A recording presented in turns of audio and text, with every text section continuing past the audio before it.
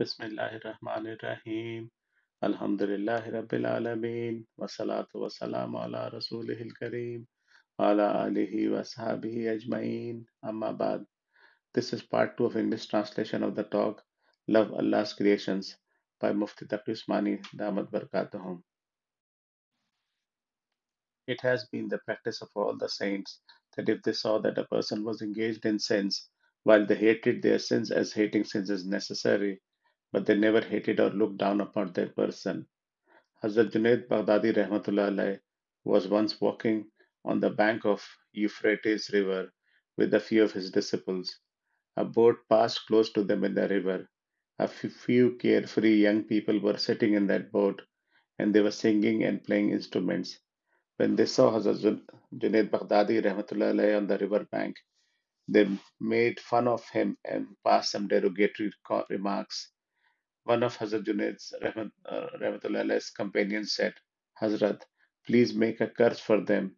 Not only are they themselves involved in major sins, they are also making fun of religious people. Hazrat Junaid raised his hand and prayed, O Allah Ta'ala, just like you have blessed these young people with happiness in this world, please help them change their ways so that they are also blessed with happiness in the hereafter. So even then, Hazrat Junaid Rahmatullah alayhi did not hate their actions and did not say a bad word for them. He prayed for them because he viewed them as creations of Allah Ta'ala and wished them the best. The Holy Prophet Sallallahu Alaihi Wasallam was sent as a blessing, a rahmat for the whole world. There was a time when the non-Muslims were throwing stones at him and his feet were bleeding. Even then he kept reciting, O Allah, please give guidance to my people. They are not aware. They do not know me. They are ignorant and they are doing this in ignorance. O Allah, please provide them with guidance.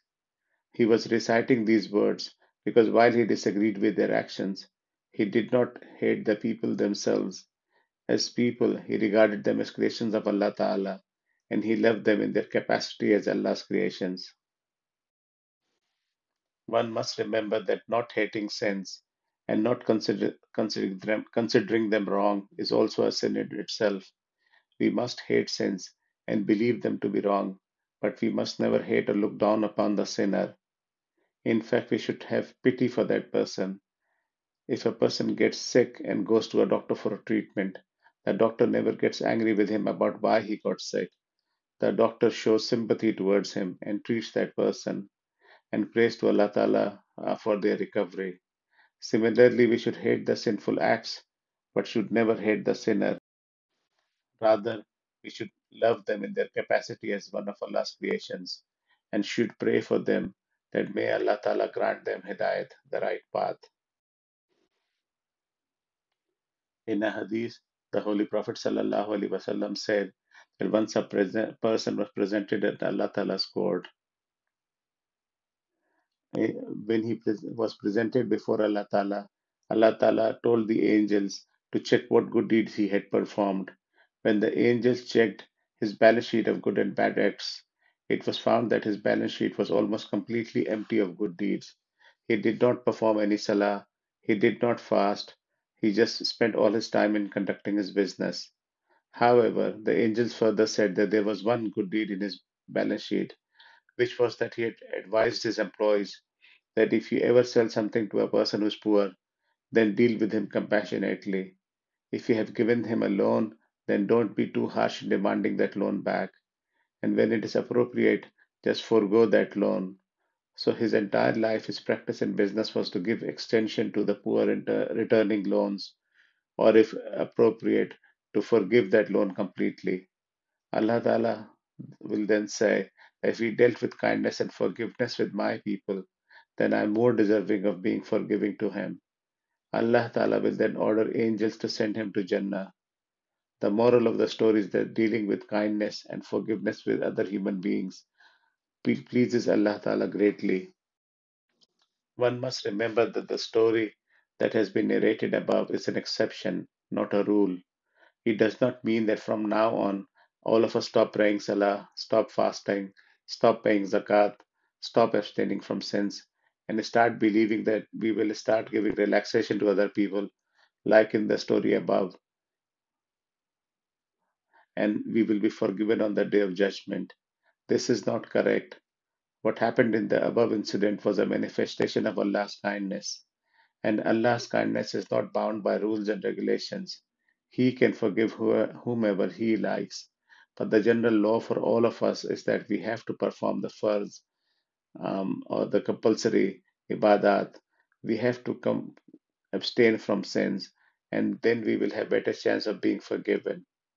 If a person does not carry out the compulsory acts of worship, does not abstain from sins, and just assumes that he will be forgiven by giving relaxation to other people, he's taking a huge risk.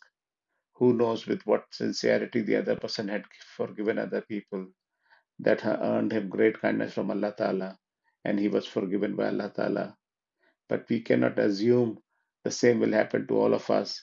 Otherwise, there would have been no need to declare all these acts of worship compulsory on, or to declare all the sins haram. From the story above, this conclusion can be drawn correctly that no good deed should be considered trivial or useless, no matter how small it appears.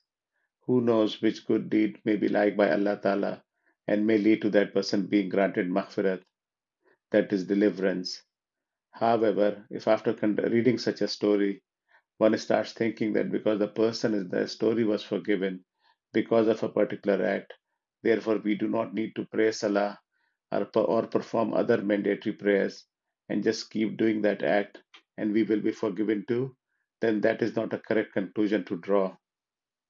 In a hadith, the Holy Prophet ﷺ said that Ajiz is the person who just follows his desires, who keeps acting on whatever desire comes to into his mind without thinking whether it's halal or haram, and then keeps hoping that Allah Ta'ala will forgive him. In another hadith, the Holy Prophet ﷺ said that among the people who have passed before you, there was a person who, when selling something, would deal kindly with people. He would tell a price to a prospective buyer. If the buyer then asked him to reduce the price somewhat, then he would agree to sell that item on that reduced price, even if that meant a lower profit for him.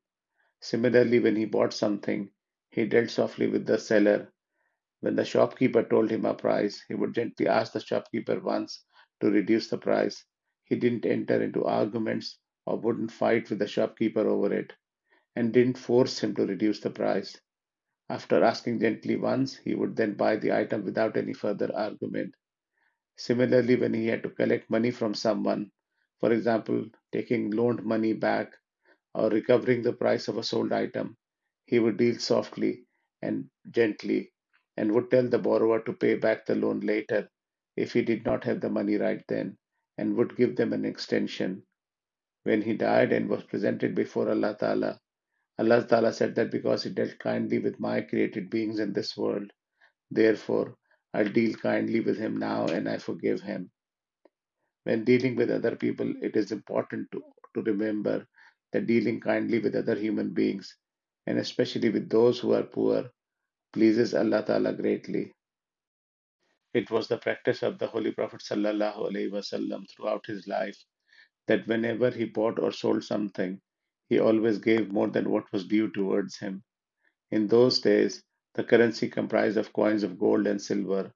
These coins used to be of different denominations, and the practice was to weigh these coins rather than count them when buying or selling something. In a narration, it has been said that once the Holy Prophet ﷺ bought something in the bazaar, when paying the price in dirhams, he said to the person weighing the dirhams, weigh liberally, meaning that give more dirhams to the seller than are due towards me. In another narration, the Holy Prophet ﷺ said, the best among you are those who discharge other people's rights due towards them with excellence, meaning they give more than is due towards them. For example, a person owed $100, but when he returned the loan, he gave back $110. However, it's not permissible to make it a precondition before giving a loan, as then it would become interest. Similarly, one has to pay someone, they should do so promptly and should not bother them unduly asking them to come back again and again, or using delaying tactics. All this is included in discharging other people's rights well and treating other people well. Imam Abu Hanifa Rahmatullah alayh wrote a will for his pupils.